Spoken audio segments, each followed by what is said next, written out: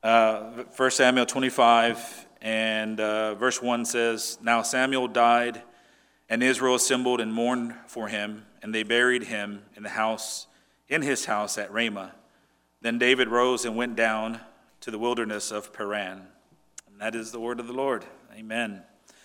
All right, so today we get a small break from David and Saul, and we get to focus on Samuel. And the fitting thing is that we're brought back to Samuel at his funeral. And the reason why I say that's pretty fitting is because I don't know about you, but the older I get, the more I see those that I used to see all the time at funerals.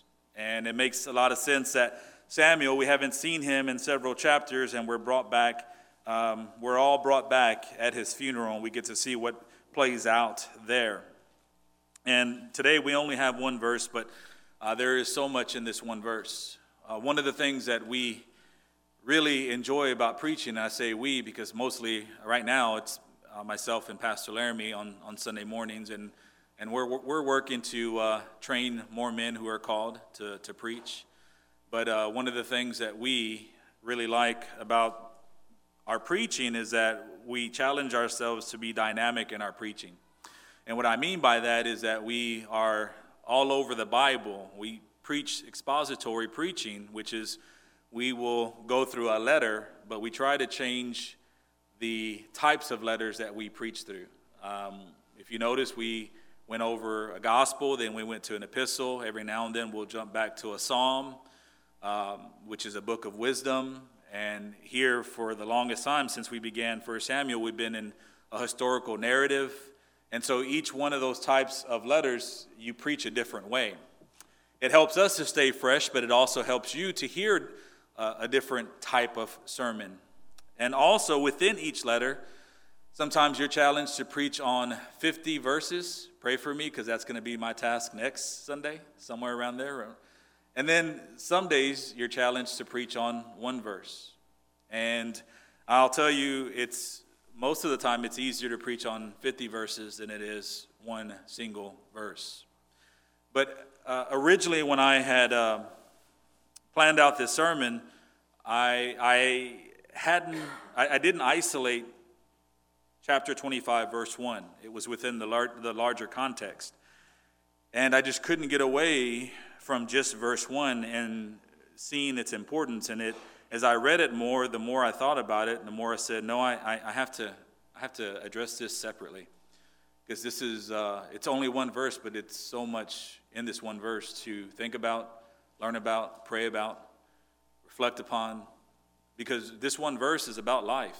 That's the other part of my challenge today, is to preach a general sermon on life. Those usually don't go over well. I remember years ago I preached on the dash between the dates. That was the name of the sermon.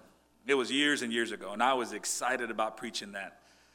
I was like, and I thought I came up with the concept. Later out, I found out that everybody's preached on that sermon, and everybody's titled it that same thing. But I got the idea by going to the cemetery, and I just, that particular day, noticed the dash and what that meant. I was really excited about preaching about the dash between the dates. I thought everybody was going to be on fire for God after I had finished preaching. And I preached that sermon, and it seemed like it was over everybody's head. Everybody was having a hard time staying awake, I think. And that's because it's hard to preach on life. It is, on the general concept of life and its ending. And it's just hard for people to grasp because we have forever in our hearts. And a lot of times we don't think about the end of life until it's near, until we're affected by it. Why? Because we're so busy with everything else. We're so busy with life. And we need to slow down, and we need to think about life itself. Who's directing it? Where's it going? What's the purpose of it? Well, providence answers those questions. And so I think we've been talking about providence this whole time. To me, this is the most important sermon of them all, of the four that I've given on providence, because this is what it boils down to. So Scripture has shown us providence of God in directing our steps, and also the providence of God in protecting our path. what he calls us to, he's going to protect us in, and then also the providence of God in governing our hearts. Well, today we're going to see how God's providence completes his work in us. The same God who called us to start this work is going to be the same God who's going to make sure we finish it in Christ Jesus, and we'll talk about that. But I want you to think about this. I'm telling you, I'm going to challenge you this morning to really engage your brains and to really think about your life.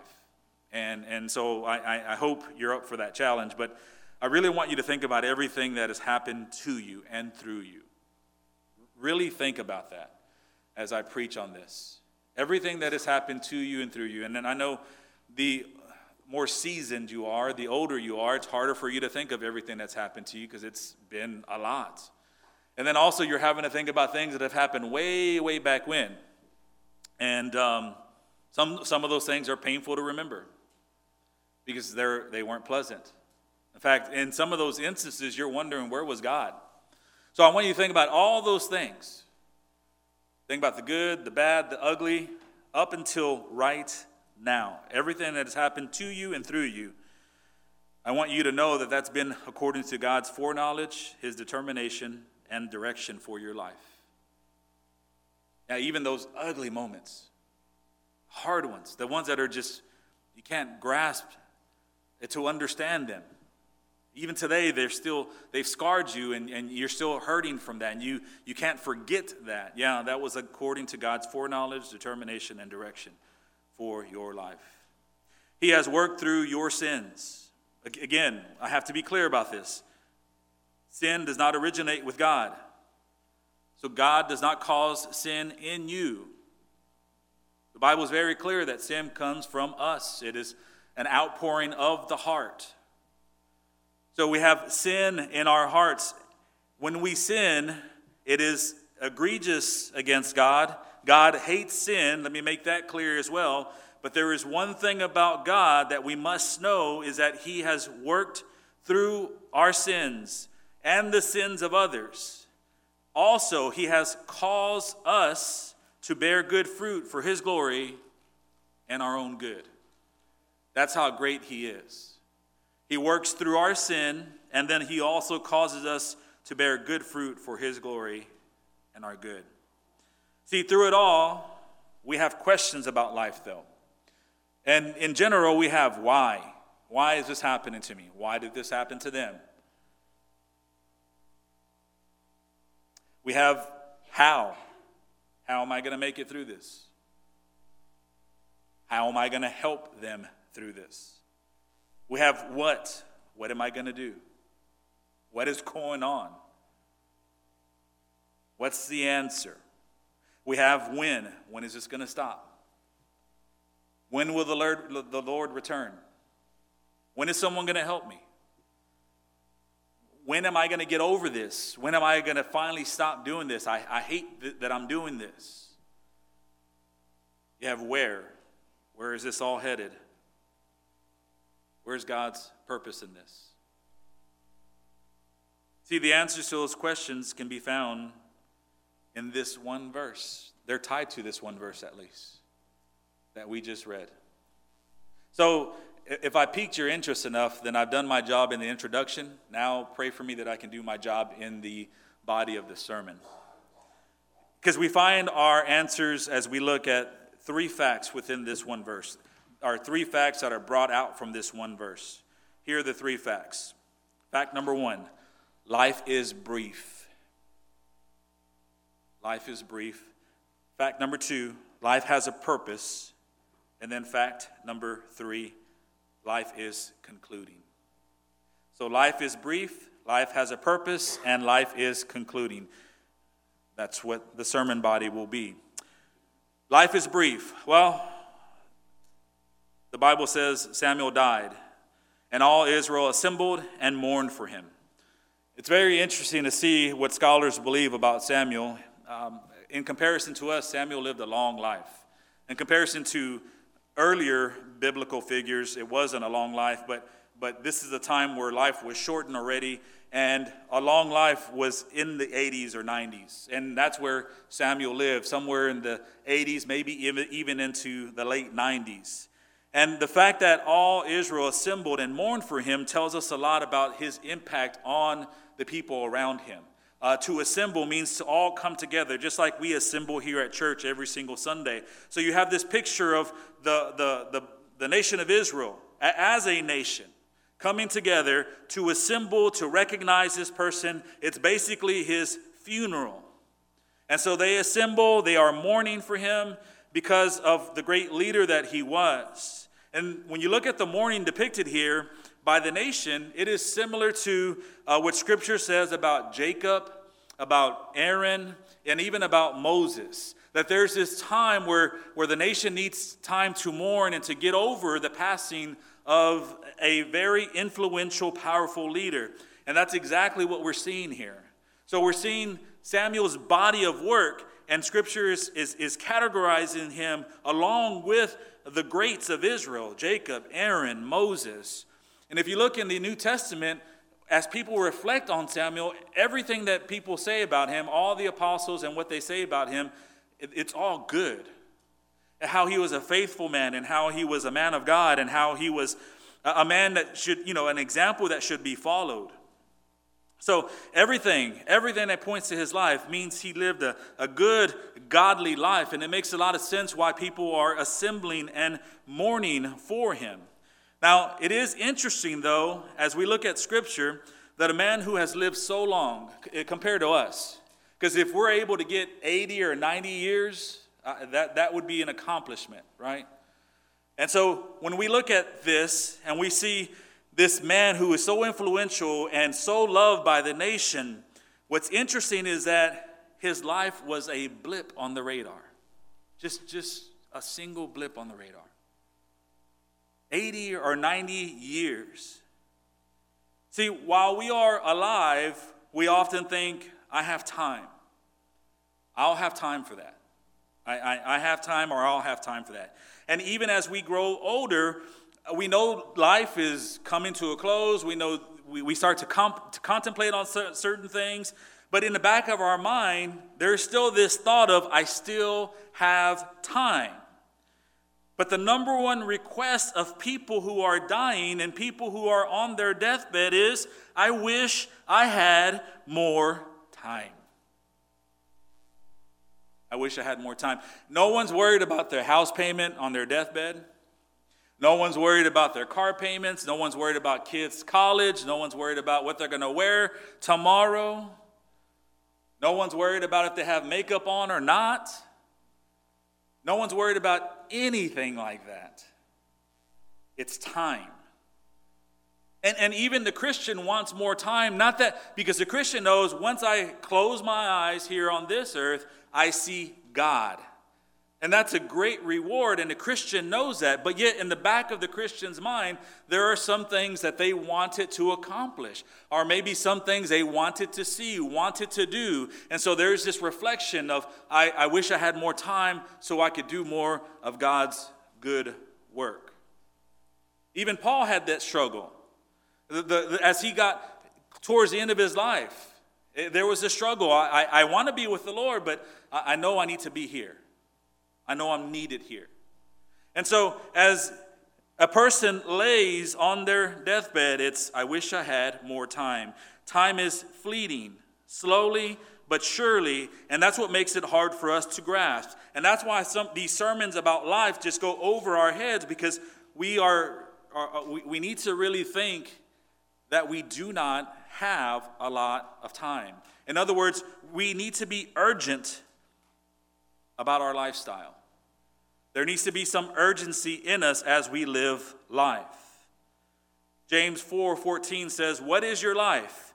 For you are a mist that appears for a little time and then vanishes." We all know that verse. In the back of our minds, it's there, but we're like, no, I have time. It reminds me of a time when we took a vacation and we were in the middle of the ocean. And I was out there just looking at the ocean, looking at the sun go down. And if you've never been out in the ocean, it takes some while to get used to, because there is no land. I don't want to ruin it for you, but Spoiler alert, there's no land when you get out in the ocean. So when you're looking, it's all just the vastness of water. It's beautiful, especially sunrise, sunset. You go out and you look, and it's just water everywhere. But one thing I notice is that as I'm looking down at the water, I start to see these waves. And if you look at the waves, you can see just billions or trillions, as far as your eye can see, just waves throughout the ocean. And depending on the wind and depending on where the moon is, the bigger the waves get. But in this particular day, they were like ripples. And so as the ship is moving, it would cause the water to have waves. And one thing I notice is that as the ship is moving and creating waves, these waves are just like, you see them start, and as soon as they start, they're done. They disappear to give room for another ripple to go along, and then to give room for another one, and for another one. And it's just this continuous cycle of birth and death of a wave. And you start to see it before you, and I start that, and I just stared at it, and I just contemplated, and I thought, man, that's how we are. One wave after another. As soon as it's born, it's done. And so the next one begins, and so the next one begins. And I thought, wow, the minuteness of a wave within the vast ocean is just, it's mind-blowing to see that and to contemplate that and to think about that's how our life is in the history of humanity, within the history of humanity. Psalm 39 says, O Lord, make me know my end and what is the measure of my days. I think we need to know that. We need to have that on our minds. We need to be reminded every single day that the life that we have on this earth will end. And so David prays, he says, O Lord, make me know my end and what is the measure of my days. Let me know how fleeting I am. It says, behold, you have made my days a few handbreadths, and my lifetime is as nothing before you. Surely all mankind stands as a mere breath. That's what David prays about and says about concerning life in Psalm 39. See, we are eternal creatures, but our days on this earth are numbered. And guess what? The life we live now determines our eternity. So, yes, we're eternal creatures. There's life after death. But the life we live now matters a lot. That's the way God has set it up. That means what we do in this life matters most. When you are young and well, it seems that you have so much time. But the time you do have, well, that's all you get. And that's something we don't realize when we are young and well. We think, oh, I have all the time in the world. I remember back in the 90s, when I was a teenager, Nike had this commercial. And let's see how many of you will remember it. I know Brother Nathan, Pastor Laramie, I'm looking around all these 90 babies. There were teenagers around the 90s at least. But Nike had this program or this saying, and it said, life is short, play hard. Do y'all remember that? Yeah, life is short, play hard. Right? So you have, the whole concept is you have these athletes in front of you and they're playing this commercial and they're playing basketball, they're giving it all, they're sweating, they're just pouring themselves into this sport, whatever it is. And I remember I always liked those commercials. I even had the shirt, life is short, play hard, right? With the Nike swoosh and everything. And I'm not representing Nike, by the way, but I just remember the commercial itself. But now, as I think about it, it's like I used to eat that up and go outside and play basketball and play football and just play. And now I'm thinking a whole lot differently. I'm thinking life is short, pray hard. It's no longer play hard, but pray hard. I put up the ball. I put up the basketball. I put up the football. Every now and then I bring it out just because I have a teenager in the home, but I put that stuff up. Because that stuff is for a time, and what I really need to do instead of play hard is to pray hard. Samuel's days were numbered. But one thing I know about Samuel is that his days were counted faster than he realized. How do I know that? Because we're the same way. We know our days are numbered, but we do not realize how fast they are being counted. In 1 Samuel chapter 1, I want to remind us. This is what was written. In due time, Hannah conceived. Hannah was his mom, and bore a son. And she called his name Samuel. For she said, I have asked for him from the Lord. For those of y'all who have been here since we started Samuel, do y'all remember that verse? Right? It's just like yesterday. Just like yesterday, we read that verse. Now I want to take you to our verse today. 24 chapters later. Now Samuel died, and all Israel assembled and mourned for him. That's how quick life is. Here today, gone tomorrow. For many of you, I don't have to remind you of that. As I look around this room, I see many people who have lost someone that they've loved. I think it's affected us all. Death has affected us all.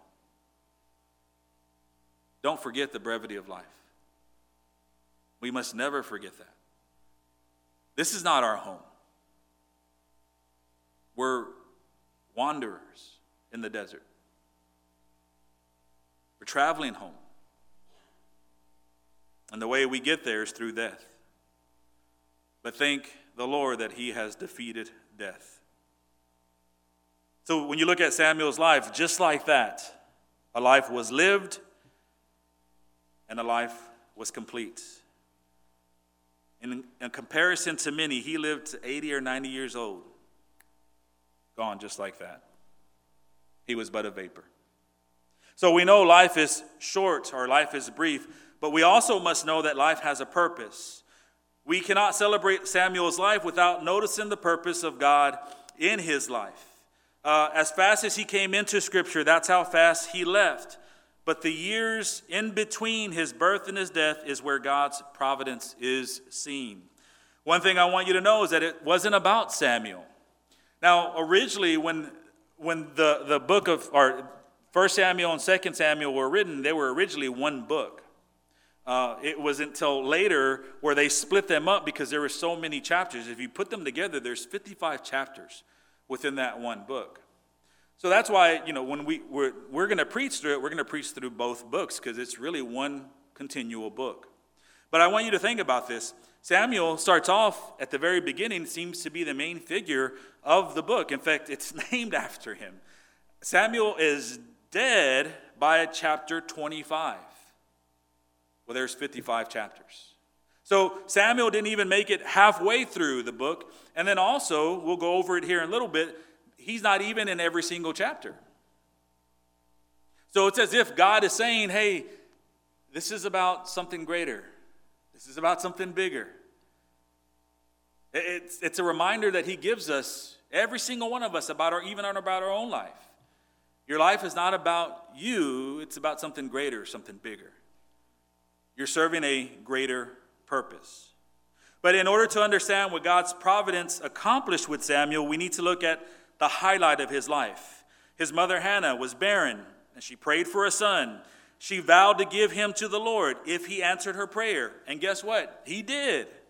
As a boy, Samuel was given to the priest, and he was made a priest himself to faithfully minister to the Lord in the temple. Also, as a boy, the Lord spoke to Samuel. He became a prophet for the nation of Israel. Samuel even became Israel's leader. He was God's last judge. As a judge, he was not a king, but he ruled over the nation. And he was the very last one of the judges. Even for a time, Samuel was Israel's military leader. Samuel anointed Israel's first king and spoke judgment against Israel's first king when the kingdom was torn from him because of his sin.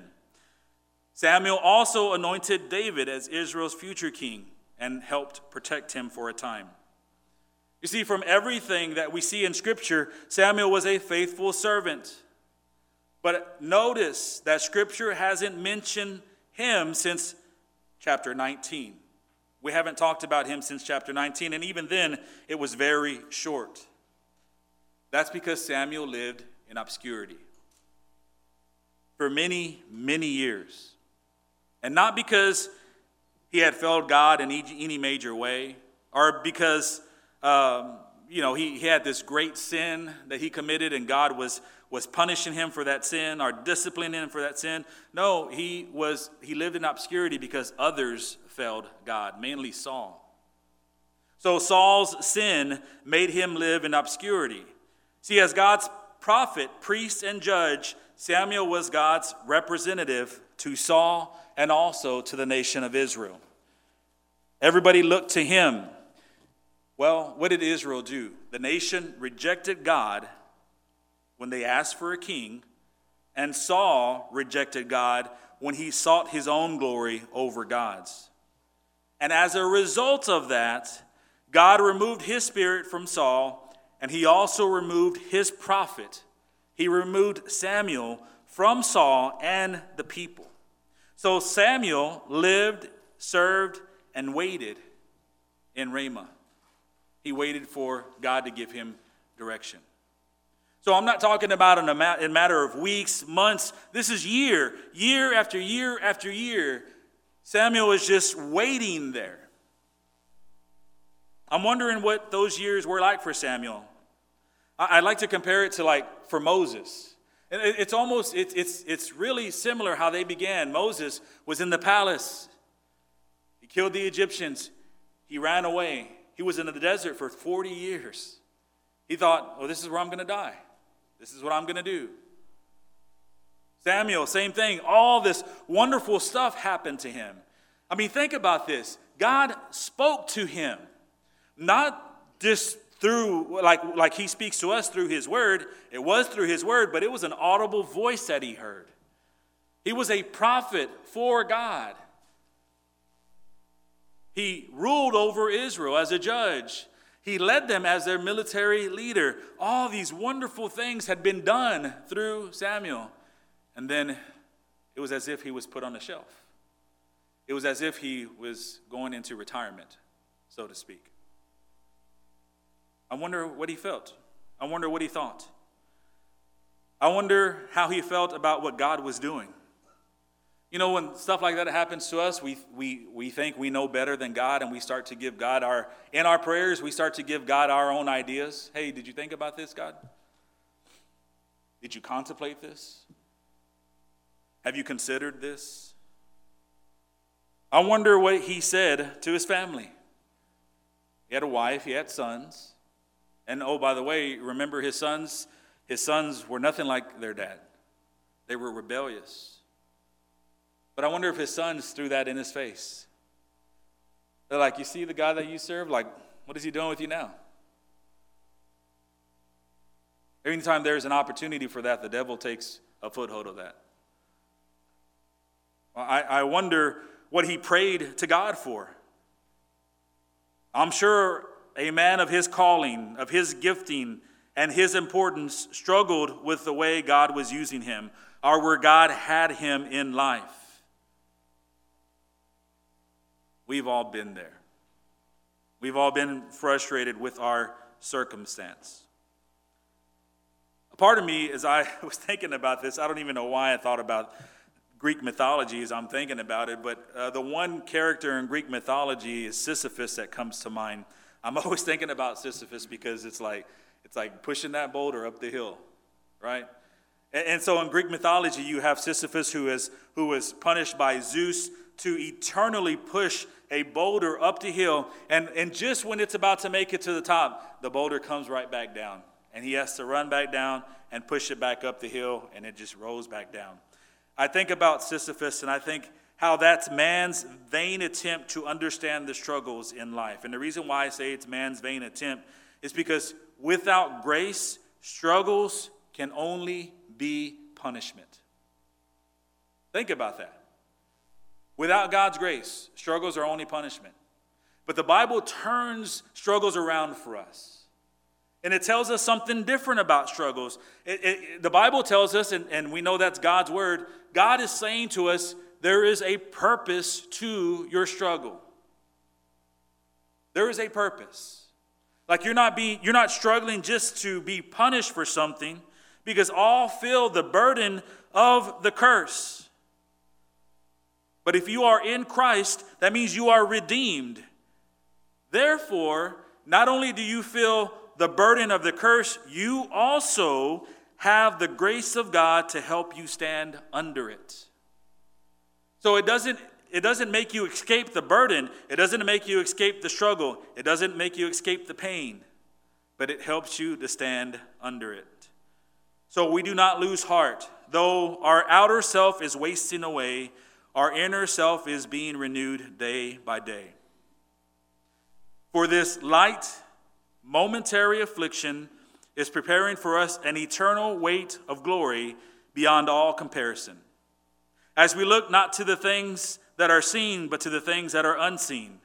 For the things that are seen are transient, but the things that are unseen are eternal. 2 Corinthians 4:16 through 18. There's the picture of the struggle, and then there's a grace of God for us to be able to stand under it. See, with Samuel, so much happened so fast, and then he had to wait. Waiting is so hard sometimes. With others, we have to start off waiting, and then so much happens so fast. It's either front-loaded or back-loaded. But no matter what, we're either doing something or we're waiting, and waiting is doing something. It's funny that when we're waiting, we wish something would happen. You ever think about that? When you're sitting there waiting, you wish something would happen. It's like when you have in mind a vacation that's coming, and you can't wait to go to vacation, right? And so you're on vacation, and what are you thinking about day 4, day 5? I wish I was back home, right? I mean, vacations are great, but about towards the end, you're like, I'm ready to be back in my own bed. I'm ready to be back in my own home. I'm ready to be there. It's the same thing. I know some kids might disagree with that, but I know the adults can say amen to that. But it's like the same thing. While we're waiting, we wish something would happen. Something happens, and then we wish things would wait. I'm sure Samuel had questions. I'm sure he asked why, how, what, when, where. But I'm also sure that as he waited, this is what he found. He found contentment. That's what he found. And notice, there's this mentality of how, that we're not supposed to go through any emotions while we struggle through stuff. That we're not supposed to go through pain. We're not supposed to cry. We're to find joy in all these things and walk around like nothing is bothering us. I'm sorry, but that's not the goal. Joy is found in contentment. Joy is found in trusting. Joy is found in knowing there is a higher power, knowing that there is a God who's going to take care of you through the struggle, through the circumstance. So when you look at it, it's not about just having this emotion and faking it to make it, because that's what it translates to us. But he found contentment. Isn't that the point of waiting? To find contentment in where God has you, and to find trust in his providence. To me, that's the whole point. That causes and that promotes sanctification in us. One of the things that I wanted to do my whole life is I've always wanted to travel the world ever since I was a little kid. I would just think about that all the time. And as I got older, I wanted to travel. I wanted to travel, and that was one of the things that just was on my heart all the time. And my wife laughs at me because one of my favorite Christmas movies is It's a Wonderful Life. George Banks, remember? I'm going to see the world. That's what he was thinking. What is it? Oh, what's the name? George Bailey, thank you. George Bailey. George Bailey wanted to see the world. And he never got to see the world. Right? He was stuck in his hometown helping people. He was stuck there as long as people needed the help. And it took all his life. And I laugh at that movie because I think to myself, like, I wanted to travel the world. But the world that God has caused me to travel, I have gone from, I was born in Cuero, Texas. I left the big metropolis city of Cuero, Texas. And God moved me to a bigger city, Port Lavaca, Texas. And I went to high school there. Thank God I went there because I met my wife there. And then I moved from Port Lavaca, Texas. There were some other small places in between, but from Port Lavaca, Texas, the Lord called us into ministry, and we moved to the huge, biggest city I've ever lived in, Victoria, Texas. And then we lived in Victoria, Texas for a long time, had most of our kids there, all except for one. And then to have our last child, God took us to Inez, Texas. That's the world. That's my world traveling there. I have seen the Golden Crescent. And I think about that now. It's been a journey. But as I sit and contemplate life from the patio of my home in Inez, Texas, I have found contentment. And it hasn't been without me complaining, believe it. It hasn't been without me asking God all those same questions: why, how, what, when, where.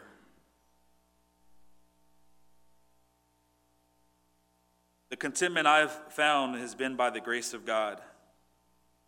I have found it by, and I need you to understand, I need you to listen carefully.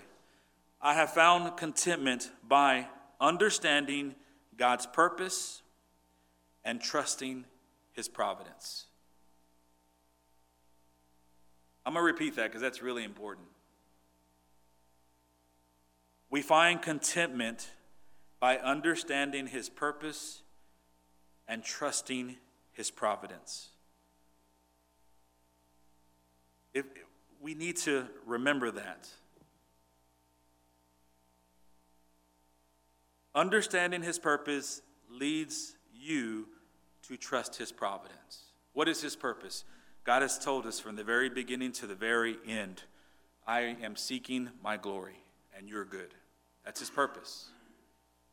In general, that's His purpose. I'm seeking my glory, and out of my glory, your good comes. So think about that. The good, bad, and ugliness of life.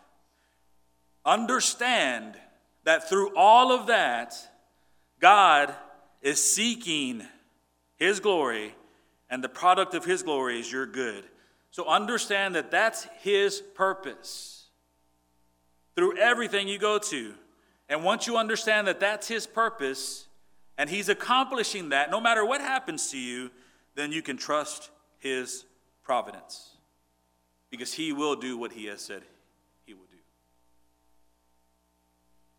There is great contentment to learn from a lot of different things. And that's essentially what Paul was getting at in Philippians 4. He says, I have learned in whatever situation I am to be content. I know how to be brought low. I know how to abound. In any and every circumstance, I have learned the secret of facing plenty and hunger, abundance and need. I can do all things through Him who strengthens me. And that's powerful. How did he come to that? He came to understand God's purpose, so then therefore he trusted in His providence. He said, if God has brought me to this, if He's brought me through this, then it must be for His glory and my good, and I'm just going to trust His providence. See, Paul found contentment in all things because he knew God's purpose and he trusted His providence. And we know that godliness with contentment is great gain. How about you? If the answer for you is no, Pastor, I have not learned those things. I have not learned his purpose and I don't trust his providence, then you must realize that you must come to know his purpose. And you come to know his purpose through his word. It all takes us back to his word. You come to know his purpose through his word, and you come to trust his providence through his mercies. They add up together. There's mercies that are found in everything that we go through. What you need is that you need more struggle. You need more heartache. You need more waiting. You need those things because God is refining you through all of those things. There is a purpose to life. And then lastly, life is concluding. Providence is God's foreknowing, determining, and directing all things towards the purpose for which he created them. That means your life has an ultimate purpose and a definite end. I want you to think about providence as a funnel. I really enjoy mowing my lawn, but one of the things I don't like about my lawnmower is putting gas in there. I'm very impatient, and I just want to open up the gas can and just pour it in there. I wish it would just magically just go in there. Fill it up, throw it down on the ground, and get going. But what happens a lot of times is, especially I bought a new gas tank, and it's this nice big metal one, but when you pick it up to pour it out, it just sloshes everywhere. It gets all over the lawnmower and everything else. So one thing that I've had to train myself is I have to put a funnel. I put the funnel in. The bigger funnel works better. Put the big funnel in, and then I'm able to just pour the gas in. Everything flows into one specific spot. It's very controlled. I think of God's providence in that way. I think of God's providence as a funnel. There's parameters, and it's all flowing to a definite end. There's an ultimate purpose and a definite end. And the Bible talks about this too, Ephesians 2:10. For we are his workmanship, created in Christ Jesus for good works. That's the ultimate purpose, which God prepared beforehand that we should walk in them. That's the definite end. Think about your life right now. Consider everything that has happened and everything that is happening to you now.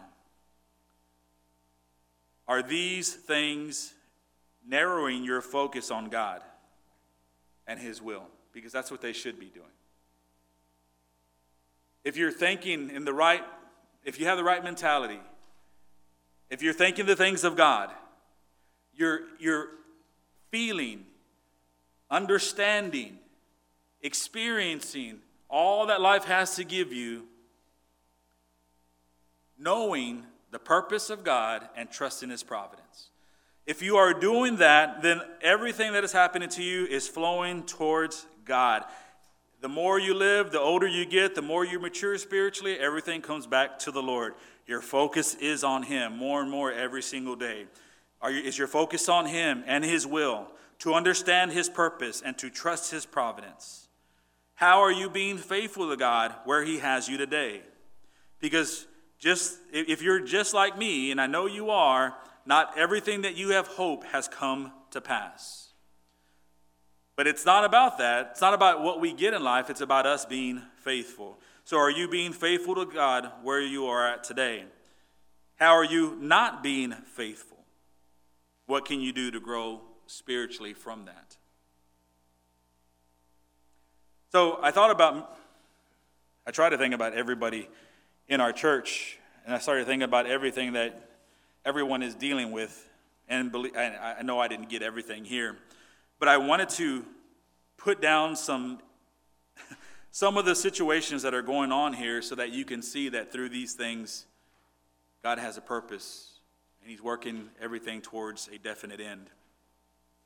So the things that we suffer, the broken marriage, or the marriage that is breaking, the sick baby, the frustration of life, the ongoing depression, the stress of a job, the fears for your children, the pain of a disease, the loss of a loved one, the emptiness of feeling alone, the uncertainty of tomorrow, the aches and pains of just living through life, the loneliness that comes from abandonment, all that has a purpose. All of it. God began a work in you. I don't know, for many of you, you can remember that experience. Maybe you were a child. Maybe you were a teenager. Maybe you were an adult. But you came to know the Lord. He began a work in you. And maybe it's many years later, and you're just not where you thought you'd be. I'm here to tell you, you're exactly where the Lord has you. And you're going to go exactly where he leads you. And I want you to know, just like Samuel, maybe you began strong out of the gates and all this stuff was happening and now you're waiting. Well, maybe you waited and now all this stuff is happening and your life is just chaos. Either way, God is going to finish his work. Paul says confidently in Philippians 1:6, and I am sure of this, that he who began a good work in you will bring it to completion at the day of Jesus Christ. That's something that we need to always think about. The Lord is the Lord of our lives. There's purpose to his providence. We need to trust it, even when we can't understand it. I hope that was helpful for you. Again, it's not easy preaching a sermon like that, but I hope in that you were able to see the truths of God and experience his mercies.